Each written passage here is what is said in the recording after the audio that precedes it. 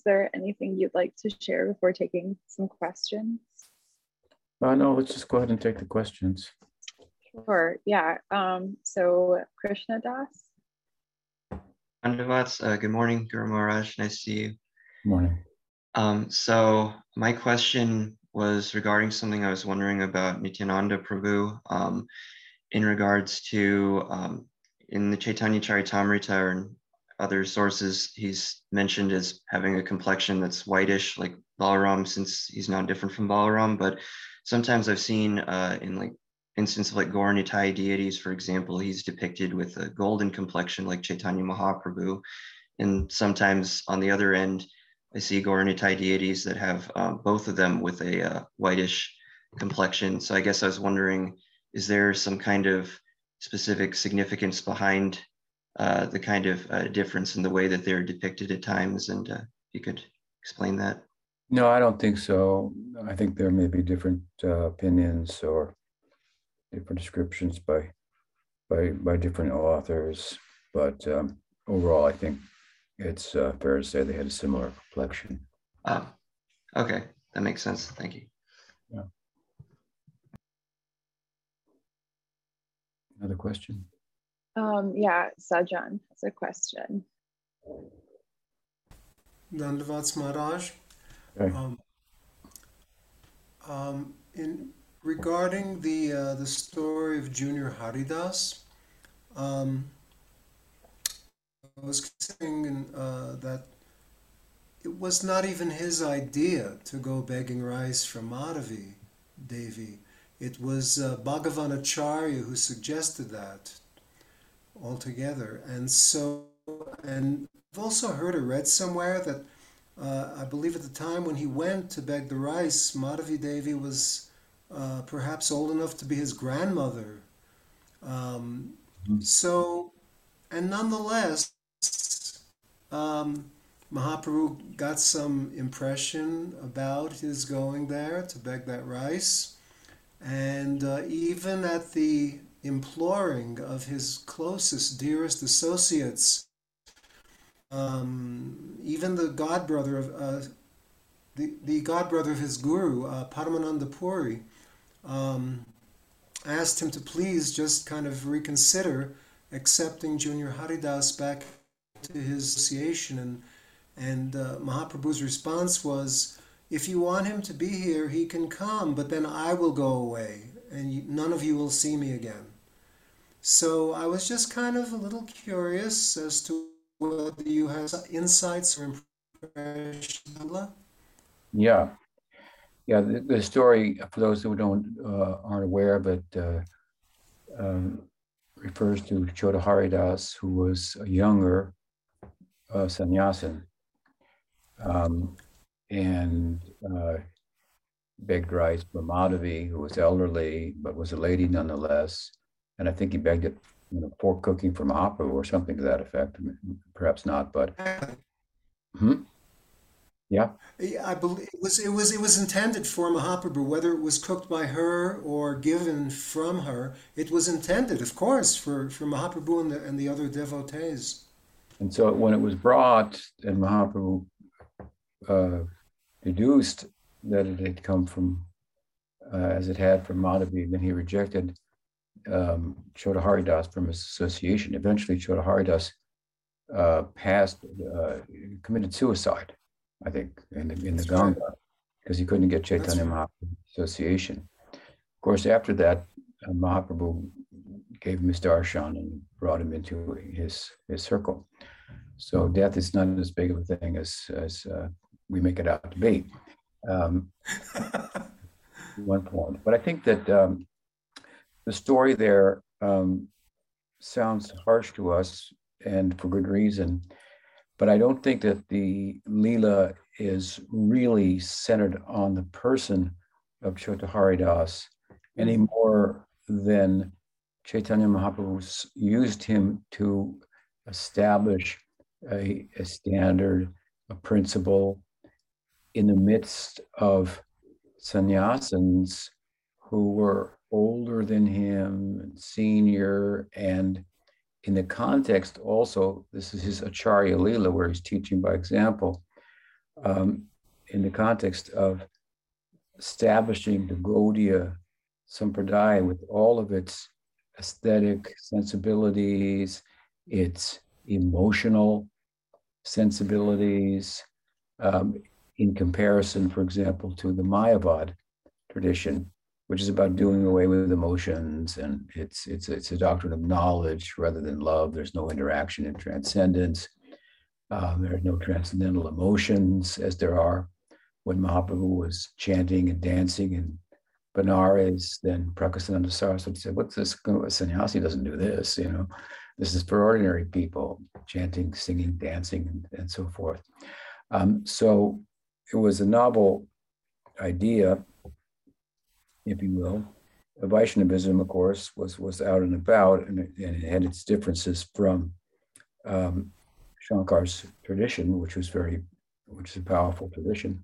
But Chaitanya Mahaprabhu's Vaishnavism is particularly emotional with the Sattvika Bhavas. I mean, the whole description of the land of Vrindavan, it's a land of every movement is ecstasy and so forth. So at any rate, there he was in Puri. Puri is one of the main monasteries of Shankar, and the Brahmins in that sect, the Smartas, they take care of the deity and so on and so forth.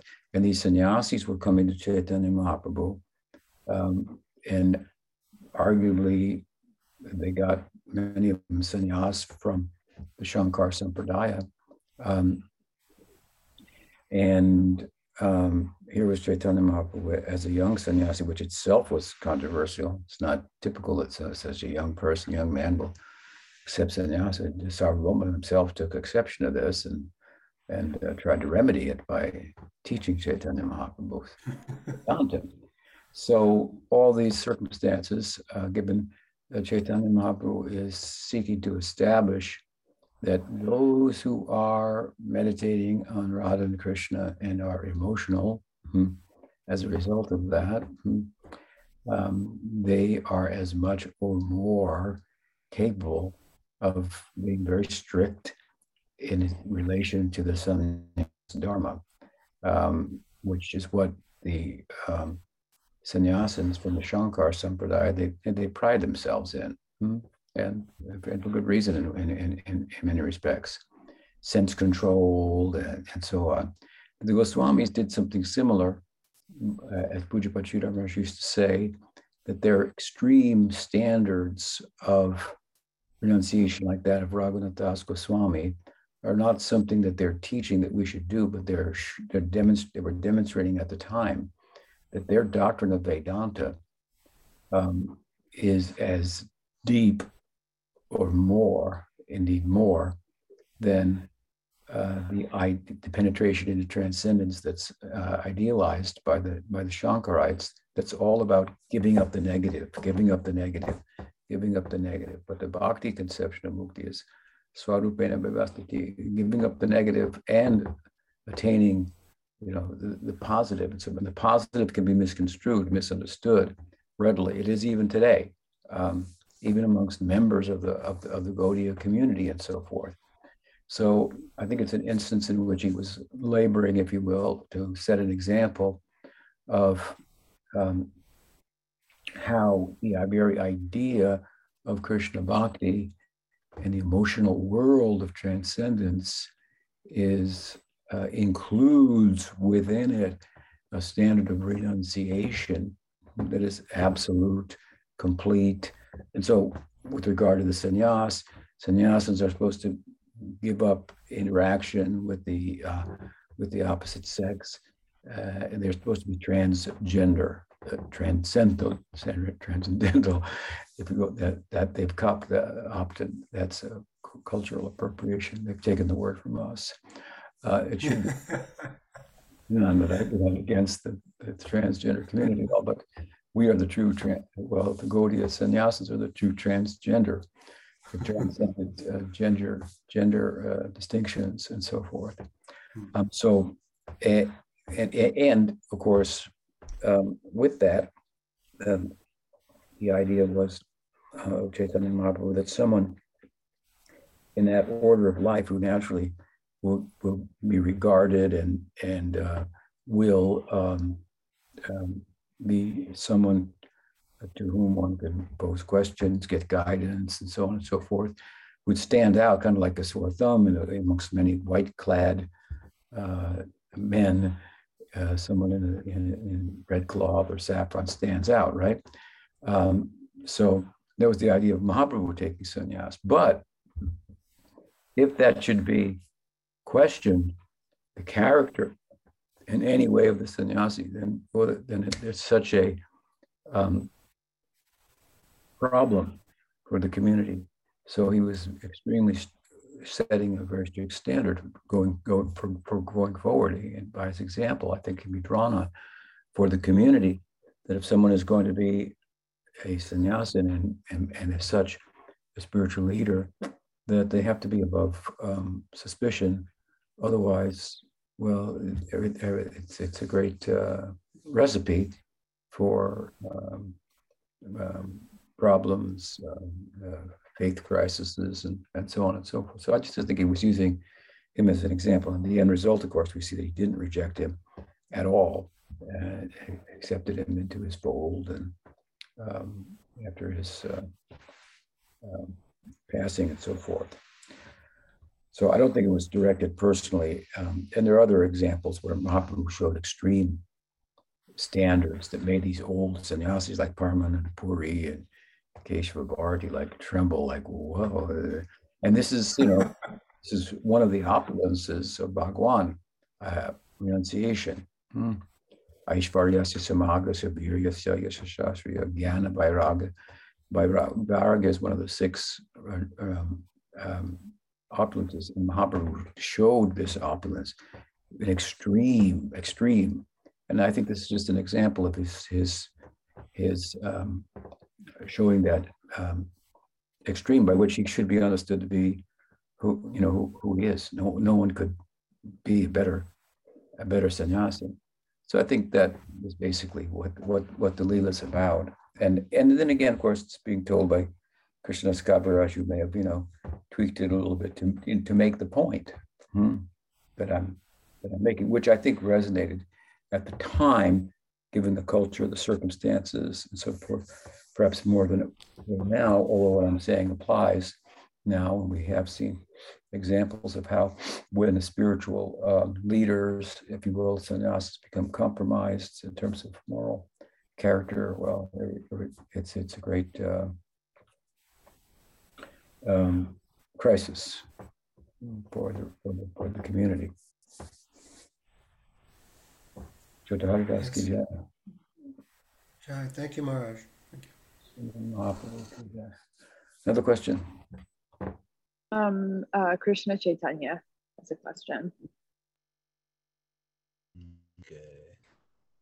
All right, Krishna. Just back to that, to Sajjan's questions again. I mean, it's the very extremes in Mahaprabhu's reaction to that are to be noted. Why is it so extreme? It's abnormal. We actually react like that. So therefore, you tend to take the extreme as being something that is being done for a purpose. Otherwise, normally, that wouldn't be the kind of reaction. Oh yeah, this is what happened, or these are the circumstances. So to make an extreme out of that, it makes it kind of weird. Like, well, how could he be like, But yeah, exactly. The extremity itself is something is what's to be taken note of as that it must be something else involved here for it to be so extreme, and it is the point that he's trying to make in a larger context. Yes, Krishna Chaitanya.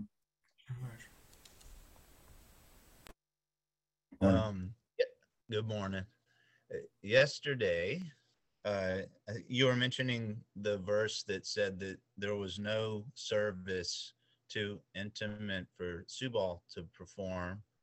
And also you mentioned that I think the priya-narma sakhas were not burdened by being attracted to girls or where that may would cause a trouble for their service.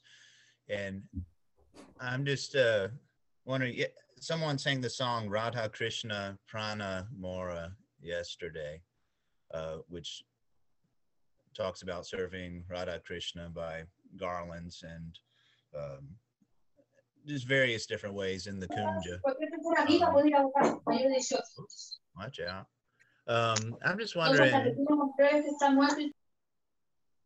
where the how far does the intimate service of the priya-narma sakha go, and generally would they be involved in something like this song Radha Krishna Prana Mora depicts?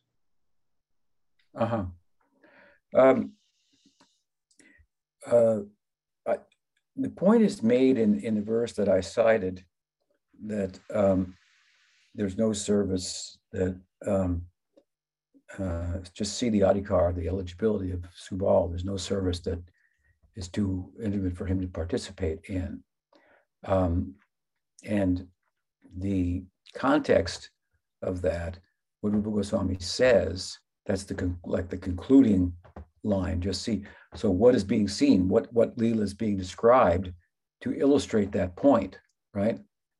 There's a Leela in the verse that's described, and the point of it is, the conclusion of Rupa Goswami is, wow, just see the eligibility of Subal. There's nothing that he can't be involved in.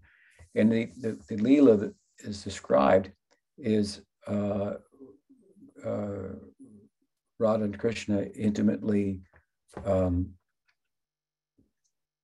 in embrace, and the description therein of the condition of Radha and Krishna, the measure of their intimacy, is exaggerated. Hyperbole is used to describe the intimacy in order to underscore the point. In other words,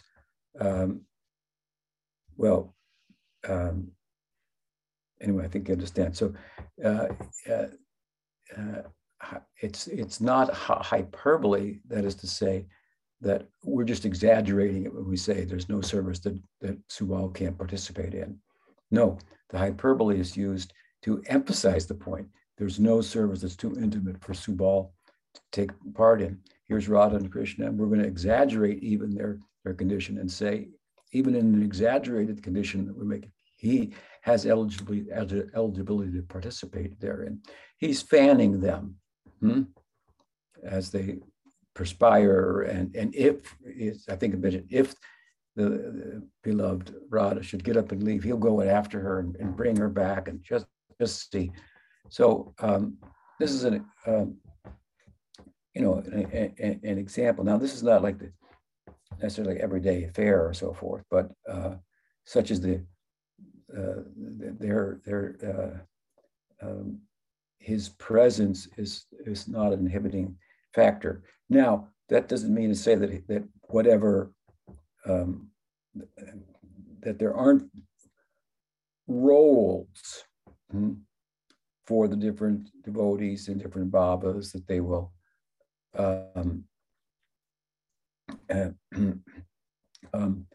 play out, and there are limitations in the roles in one sense, but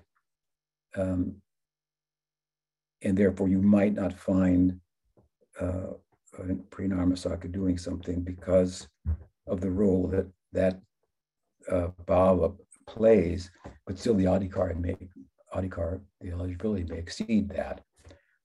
But with regard to your question, yes, that Krishna, Radha and Krishna is certainly something that would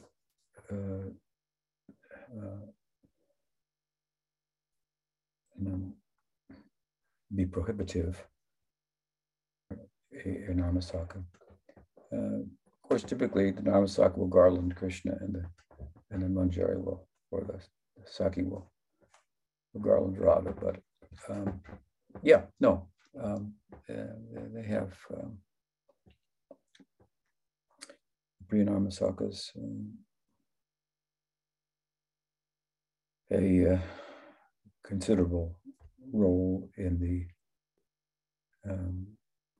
bringing together, I want to say, of Radha and Krishna and celebrating that, which is basically what that song is about.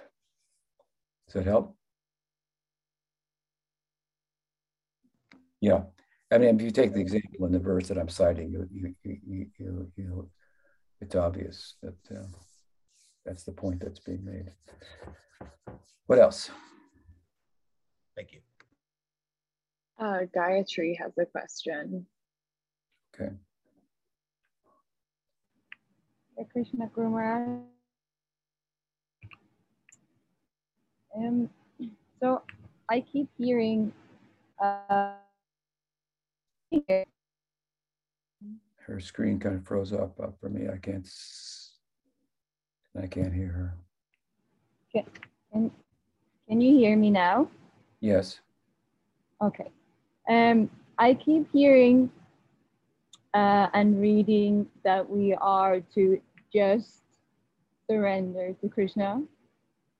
But can you give some practical advice? Because it's one thing thinking to surrender, but how do we actually surrender to Krishna?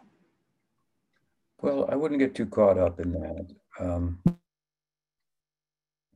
In terms of it being some type of dilemma or creating some kind of psychological, problem or something like that. I think you have to understand the goal and understand how high it is, and understand where you are in it, and incrementally, approach the goal.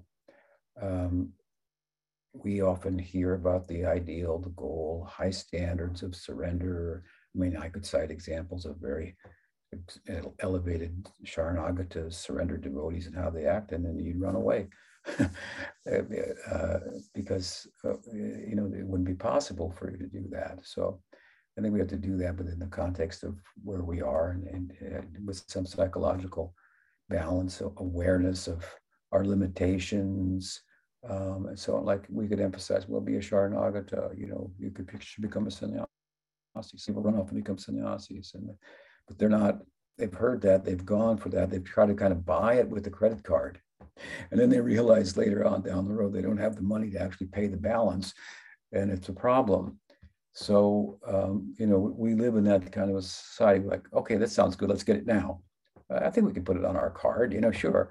Well, Krishna Prem, okay, I think I'll get some, yeah, but then I'll run off and be a lady sannyas, and I'll immediately go. Well, that's probably not going to work out very well. So it's important, and Bhaktivinoda Thakur has said that true beauty is to understand the measure of one's eligibility. And for that, of course, we can seek advice. In the typical and the broad sense, eligibility is, well, should I be a householder, or should I be, a renunciate? And we go back, the boys go back and forth in their head about this, and we're advised it's not good. If that's what's going on, back and forth, then the answer is stay where you are.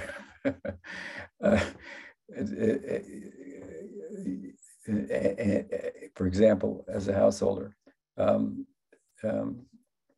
of course, these days it could be, should I just be single, or should I get in a relationship? But those are things that there's other ways to measure that and come to a conclusion about that without putting it in the framework of whether it's surrendered or not. If I think, well, if I was really surrendered, then why would I need to have a partner? I could just go and live in a temple, and serve. You wouldn't have to be a sannyasi or a sannyasin, but you could just be a dedicated brahmacharini, and so I don't think that you should put it in that kind of a question should necessarily be put in that framework of whether what it constitutes to be surrender, or more surrender or less surrender. Rather, whether I should be single or be in a relationship is something I should work out based on, well, how do you react emotionally to being single? Is it fine? Do you find that you're lonely? And well, you shouldn't be lonely because Krishna's there. Well, you know, he may be there, but he's not showing himself right now. So are you do you suffer from loneliness? Do you suffer from want of camaraderie, some intimacy, and so forth? And this gets in the way of your practice. You know, so even practice aside, I mean, you know, there's a lot to be said for any person to think out, well, should I be in it with a partner or not? There are pluses and minuses, and you have to kind of gauge your own emotional and psychological nature, you know, to come to a conclusion about that. You don't have to put it in the framework of whether this is more surrendered or less surrendered. So know yourself is important. To know yourself is important. And it's important in terms of where you want to go. So I often say, if you want to go vertically up very high, you have to have a very, you know, considerable horizontal foundation. Because if the horizontal foundation is not broad enough, well, the building is going to go up and fall over. So acquaintance with one's own self. Now, you know, you take people in India, for example, you know, this has been transplanted, this culture. So in the culture where it appears, this problem exists, but maybe not to the same extent. I mean, an Indian couple can go to a lecture where renunciation is emphasized over and over again, to many lectures, and never think of they should renounce their family life and so on and so forth. They're able to digest, yes, it's the ideal, but it's too high for me. And so I disserve the person, and they will think like that. We will think, well, I guess I just leave everything and go, you know. So anyway, rambling a bit about it, but then of course, you can always ask, you know, senior Vaishnavas, Vaishnavis, your guru, if something in particular is of concern with regard to Sharanagati. But, you know, basically, again, Sharanagati means that's the word for surrender. It's sixfold. So you probably heard this before. Accept what's favorable, reject what's unfavorable. That's quite a bit to digest right there. So we try to do that. And the simple way in which we do that, it may not be that simple, but the simple way, instead of extrapolating upon it, what does it mean in every circumstance? Well, the simple way is at the time of initiation, we make a commitment. And so our Sharanagati, then, our surrender would be to live up to the commitment. The spirit behind this limb of Sharanagati, Sankalpa, Pratikul, Anukul, accepting the favorable, rejecting the unfavorable. So the spirit behind this is vow, Bhakti Vinod says, and a promise, a commitment. So we make a commitment, I'm going to chant this many rounds and I'm going to avoid these things, for example. So one should, practice speaking, one should focus on that. This is my commitment. And that is a huge step in being a Sharanagata. Then as time goes on and we develop more standing in Vaishnavism, then we see for ourselves other things can be left aside. You use your reasoning. Is this helping me? Is this hurting me? You look at a thing that you like to do, and then you look at the end result when you do it. Did it measure out in terms of your anticipation of what it would be like? Or did it end up, actually, it's not. And, with common sense and experience in these things, in other words, now we have a framework to look at our life and our experiences and make evaluations that we didn't otherwise. We have another framework. So we see that we have a habit or something that we like, and then we reason about it. We start to think, is this helping me? In terms of what I want to do, and is it even fulfilling as it's made out to be? For example, or I've thought it was in my mind, and I find out, because now I have another framework to look at it within. It's not, and so. With regard to renunciation, for example, the leaves fall from the tree at a certain point. It has to grow, pass through a season. And so now, that said, renunciation and Sharanagati are, not entirely synonymous, but there's an aspect of it, because accepting the favorable, rejecting the unfavorable is a step, obviously, in that direction. Then the other aspects of Sharanagati are to, think of Krishna as one's maintainer. So, you have to meditate on that. Krishna's maintaining me, and then try to see the ways, and then you grow in terms of that. Humility, so on. And it's sixfold. So you look at them all. Bhaktivinoda Thakur has written songs about each of the limbs of Sharanagati in his songbook called Sharanagati.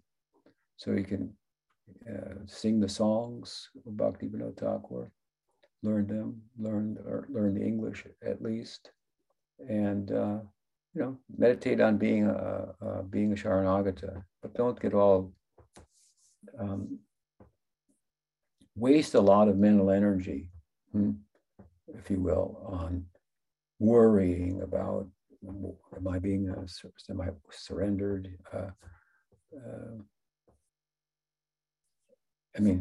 This is it. You raise up your hands. Okay, I surrender. Hare Krishna. That's Sharanagati. That's what it means to be surrendered. Enter the kirtan. Lift up your arms. I give up. I can't do it myself. So those are some thoughts on it. Hope that helps. Yes, thank you so much, Gaura. Okay. Are you still in Sweden? What was it? I asked Gayatri, are you still in Sweden? No, I am in Gainesville, Florida now at Krishna House. Okay. Oh, that's cool. Is there another question? Yeah, it's in Spanish from Kadamba, so I'll definitely need Shama Sundar's help. Okay.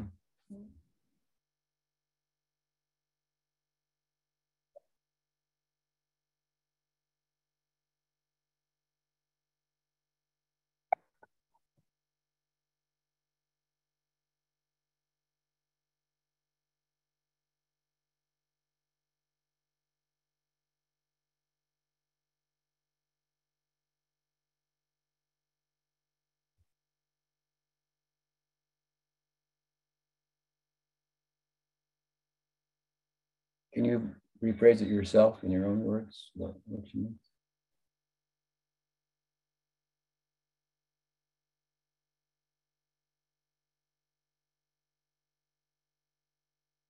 Yeah.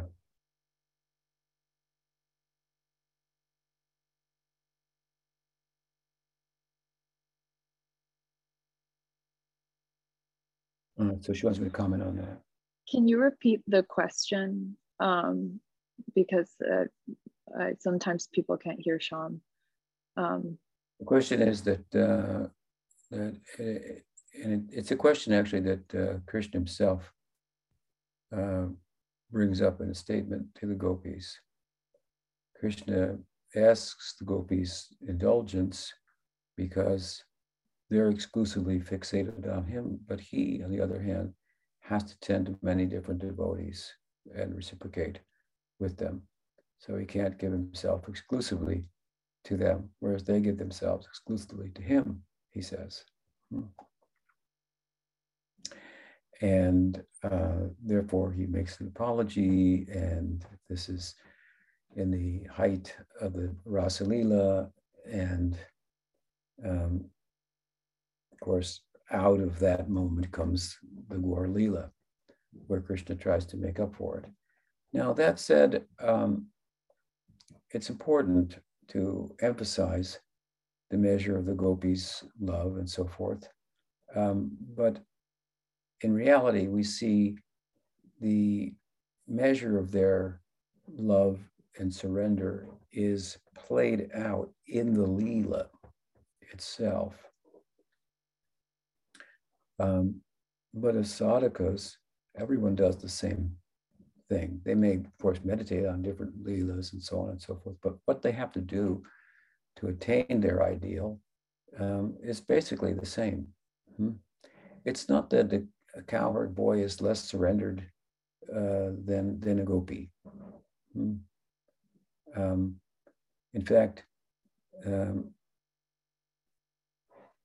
the statement that I paraphrased of Krishna in the Rasa Lila is also a paraphrase. It's also mentioned by Krishna in the Kaliya Lila in relation to his friends, where he speaks in a similar way. You've given up everything to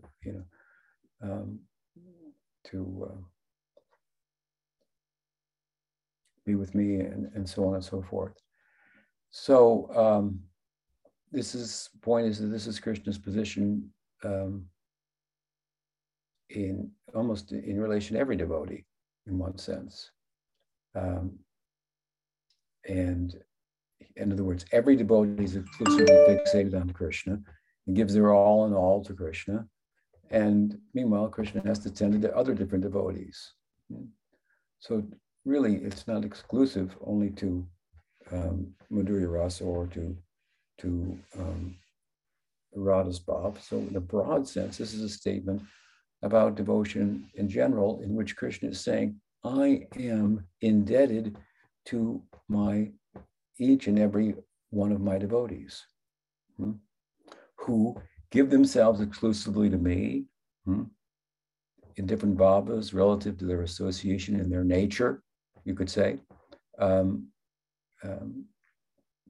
And the way in which Bhagavan wants to accept service from them. Every devotee in Vaikuntha and Goloka, all these differentiations of higher and lower, these are all, Sanatana Goswami makes the point emphatically in Srimad Bhagavatam relative to the world of spiritual practice, not in that realm. In that realm of transcendence, everyone feels equally satisfied, and there's no hierarchy. There's no hierarchy there.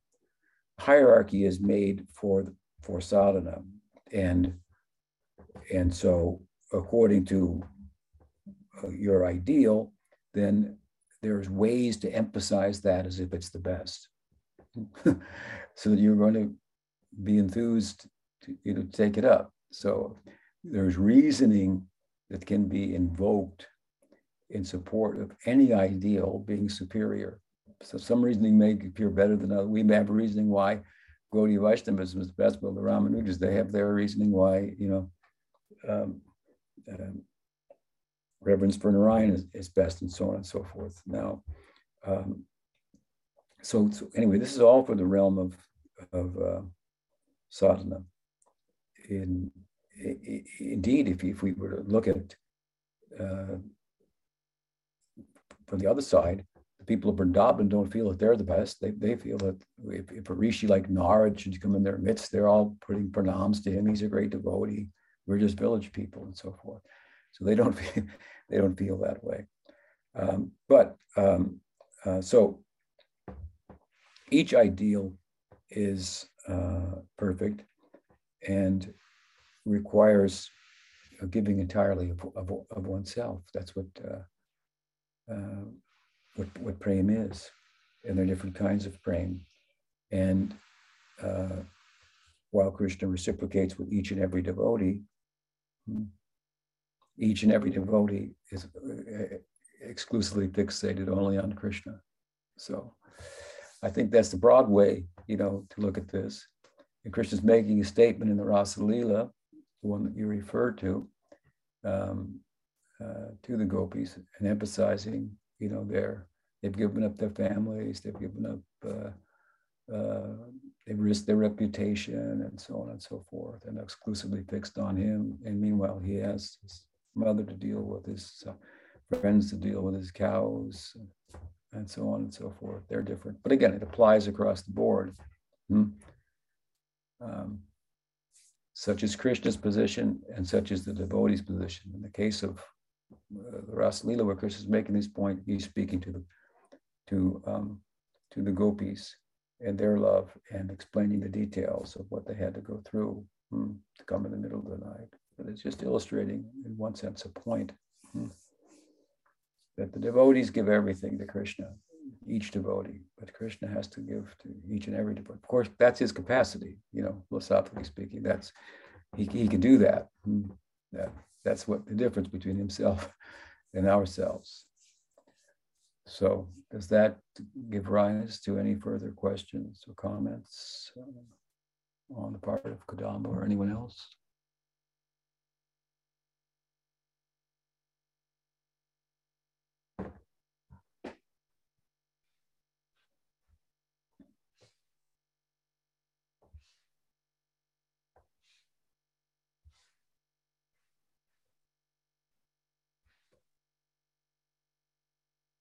Seems like maybe Krishna's revealing himself more to different devotees, one devotee than another, but that's what that devotee wants to see in Krishna, that side. He wants to participate with that side, that aspect of Krishna.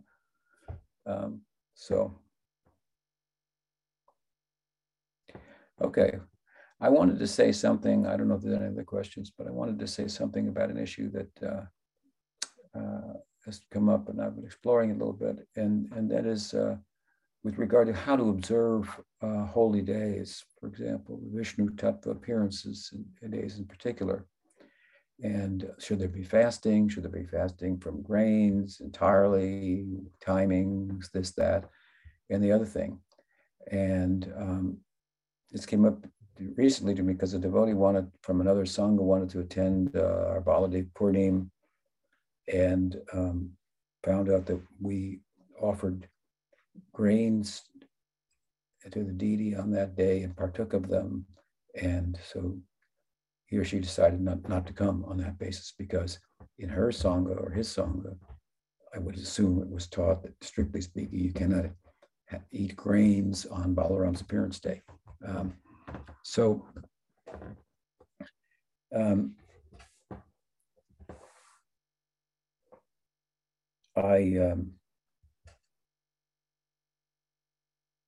What's always stood out in my mind was a statement of Bhaktivinoda. I think he maybe makes it in Chaitanya Shikshamrita, that fasting and dietary concerns are not the essence of spiritual practice.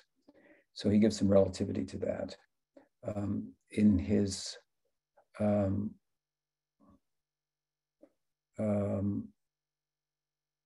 another book of his, I can't remember the name now, where he's speaking about modernity and how to think of and relativity within scripture and so on and so forth.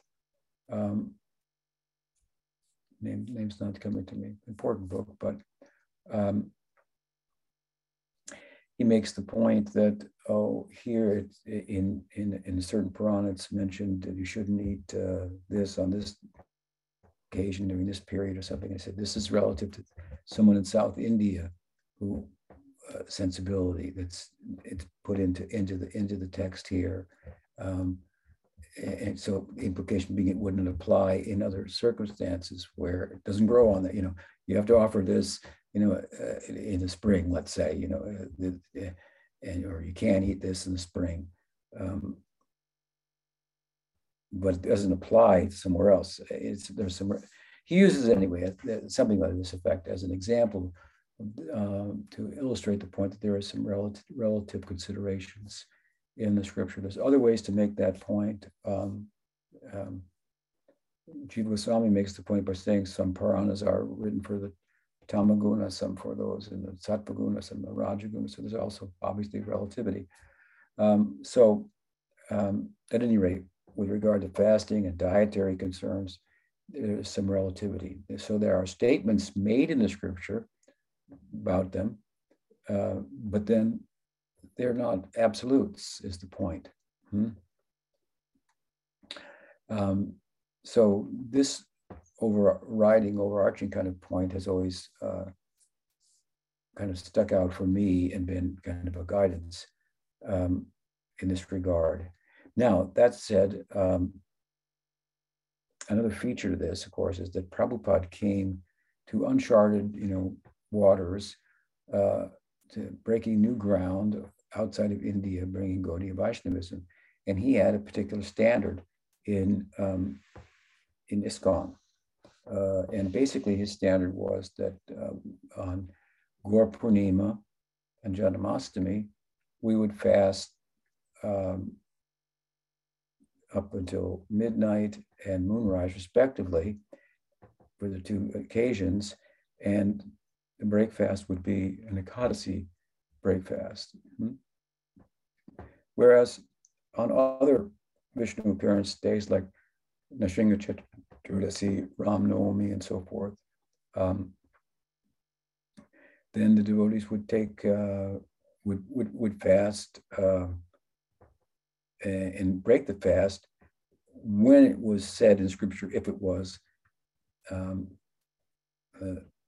what the time was when the avatar appeared. What time did Nrsimhadev appear? Well, at dusk. What time did Ramchandra appear? And so the feast would be broken then, but it would be a full feast with grains and so forth, rather than just an Ekadasi. So that became the standard in ISKCON. And Prabhupada, of course, was traveling around the world the first time, and this observance of these events is an observance of a titiya, so a particular time. And you'd have to calculate it in each particular place. When is the exact, so that it's a ritual. So there's an exact way, if you will, to follow it to get the full benefit out. But it largely pertains to Bharat and other parts of the world.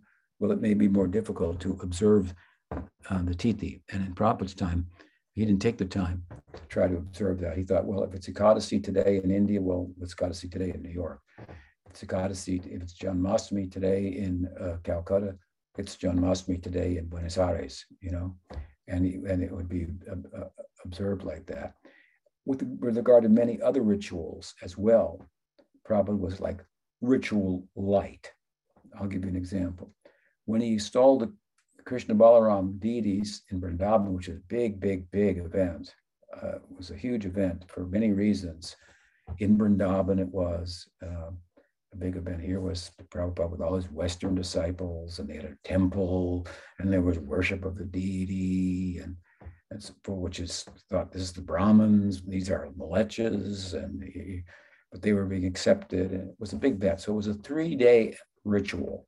3 days it went on, where there were all type of arrangements. Brahmins were enchanting different mantras and yagyas going on and so forth. And every now and then there was a function for the acharya, and Prabhupada would come out and put a tulsi leaf and go back to his room and so forth. And when it was all over, Prabhupada chuckled and said, actually by Hare Kirtan, everything was complete. By Hare Krishna Kirtan, the whole thing, I just did, everything else was for show, because they thought this was all necessary and so on and so forth. Now, all those rituals are nice, they're important, they're very good, but the ability to practice, to perform them and do them precisely, which is part of the requirement, is not so easy. Qualified Brahmins who can oversee and do the ritual work, acts, tuned into that and so forth, are hard to find in Kali Yuga. In fact, Kali Yuga is characterized by the corruption of the Brahminical class. Mahaprabhu and Nityananda Prabhu, they really, Nityananda Prabhu in particular, replaced all ritual with one ritual that everyone could participate in, Nam Sankirtan. This is very much like the Prabhupada, his faith in Harinam and the efficacy of chanting. You don't chant Hare Krishna Maha Mantra as to seal the wedding vow. That's not like in the book. okay, join hands, you're going to get married now. Now we do Nam Sankirtan. But Prabhupada would say, if Nam Sankirtan is there, that's all done. And there's good reasoning to this, if you will. And that's not to dismiss those rituals, and they're important, but the extent to which we can do them precisely and get the desired result is questionable in general. And it's questionable for us, who are many of us born outside of the Varnashram, even people born inside Varnashram. Well, the whole system suffers from a corruption of the Brahminical class and so forth, as it's stated in the Bhagavatam. So Chaitanya Mahaprabhu was described as the Yuga Avatar in Bhagavatam, and the way of worshiping him, the yajna, the sacrifice, that will be by which you'll be worshipped is Nam Sankirtan. So we don't want to dismiss any of these rituals, but the ability to follow them exactly, precisely, and get the desired result is questionable. Now, it's said in some scriptures that, well, if you don't follow the fast, for example, on Ram Navami, and which would mean only to break the fast, if at all, without taking grains, then you won't get the full fruit. You won't get the full fruit of that ritual. So you might not get the full fruit, but you get some of it. If you're observing Ram Navami, worshiping Ram, chanting his name, reading about him on the day, you're certainly going to get some fruit. You may not get the full fruit. So I was very impressed when I looked into this recently. I thought, well, let me look into this a little bit. And of course, I know what Prabhupada did, so I looked at what Pujapad Sridhar Maharaj did, Guru Maharaj. And the first place I looked is the calendar for the Chaitanya Saraswat Math here in California, in Soquel, just about 4 hours from us, south. So on their calendar, they had the Shringa Chaturdasi is on this day, Ram Navami is on this day, Gaura Punim here, Nityananda Prabhu here, Chaitanya Mahaprabhu, and they followed exactly the way Prabhupada did. Only fasting from grains on Janmashtami and Gaura Punim. Otherwise, they were offering full feasts and so forth. And so from this, I understood, Govinda Maharaj is the successor of Pujapad Sridhar Maharaj. When he came to the United States and other parts, he simply said, Swami Maharaj did like this, we would do like this. And I was very inspired by that, actually. I thought, that's very Govinda Maharaj-esque, who had a lot of faith in Prabhupada, grew up, knowing Prabhupada, because Sridhar Maharaj was living in Prabhupada's apartment.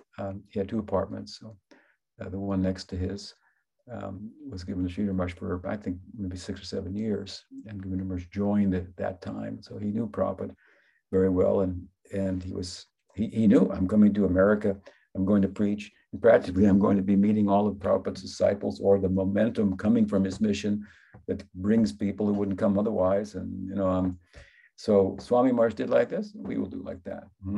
And so that was I thought that was very, not only charming, but profound. Now one could make an argument that, well, Swami Maharaj Prabhupada did like this, but now we can calculate the tithi more exactly for Chicago and New York and Detroit and Santa Cruz and LA.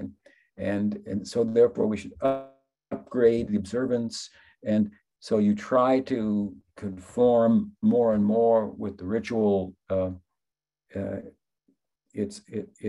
itself. Well, an argument could be made for that, but I don't think it's essential.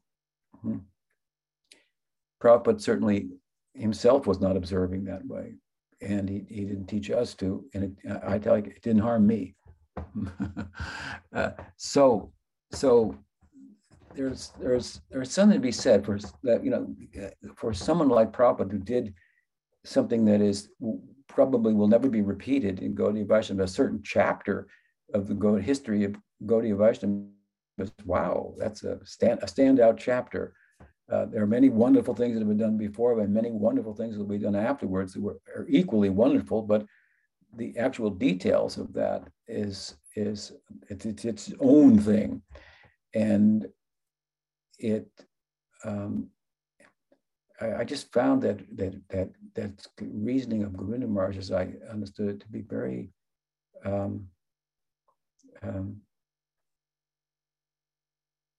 appropriate, if you will. Now, if you come from another math, like let's say the next door to the Sri Chaitanya Saraswati Math is the Devananda Gaudiya Math, founded by Pujapad Bhakti Pragyan Keshav Maharaj, and so they followed, more strictly. I should say also, and I looked at the calendar of the Chaitanya Saraswati Math in Bengal, West Bengal, how they followed, and I noticed they also was on the Shringa Chaturdasi they didn't eat grains. On Ram Navami they did. Radhastami they did. Radhastami, that's another thing, that's Shakti Tattva. We're talking about Vishnu Tattva. There's no necessity for Shakti Tattva for such observance, but one can, and there is something in one Puran says if you fast, Vaishnavas when who fasts from on Radhastami. There are other statements that define Vaishnavas in one way or another in the scriptures, and it's not the sum and substance, if you will, of what defines them. So the point I'm making overall is of relativity to this. Argument can be made, like I said, in Devananda Gaudiya Math, they do a certain way. So when representative of the Devananda Gaudiya Math, like prominent one like Bhaktivedanta Narayan Maharaj, came to the West, then he implemented, what was done in his mission in the West, without consideration of the fact that he was in the West, or it was done differently by Prabhupada. And a lot of his disciples are very much very strict about fasting from this or that, or not eating this, not eating tomatoes on these days, or spinach on that month, or this, and so on. I don't think it's bad for them to do that, but I think that there's a good measure of relativity to this that should be understood, and they have every right, inspired to follow, the way they've been taught, but to see that others follow in a different way. That person who didn't want to come to our festival because they were going to eat grains didn't have to eat grains themselves. They could have come, heard the kata, and taken advantage, and we would have, happily given them Ekadasi Prasad, for the day. So I think that for us as a standard, I should say one other thing. That Prabhupada had, to some extent, he had two standards. One standard is what he did in the West. Another standard that if in India it was done like this, and it would cause a controversy, if his mission didn't do it, then he would do it like they did. So it was not like it's done in India like this, so this is the real way to do it. And unless you do it like this, there's a problem. And Prabhupada couldn't, institute everything because his disciples weren't surrendered enough. They had to have chapatis, on the Shringa Chaturthi. This is not what was going on. It was more that Prabhupada thought, there's relativity to this. We can do this way, that way. That over here, they'll find fault if we don't like to do it like this. So we'll do it like that. So I think that for our mission, we should follow the same policy. And if someone wants to fast entirely or fast only from grains on Vishnu appearance days, and some Vishnu appearance days on some of the calendar. I looked at another Gaudiya Math, there's another one, I forget the name of it now, and their mission was centered in Puri, another offshoot, if you will, of Bhaktisiddhanta Saraswati Thakur, and they had also, it was kind of relative how they did it. On some Vishnu appearance days, they were eating grains, some they weren't. So,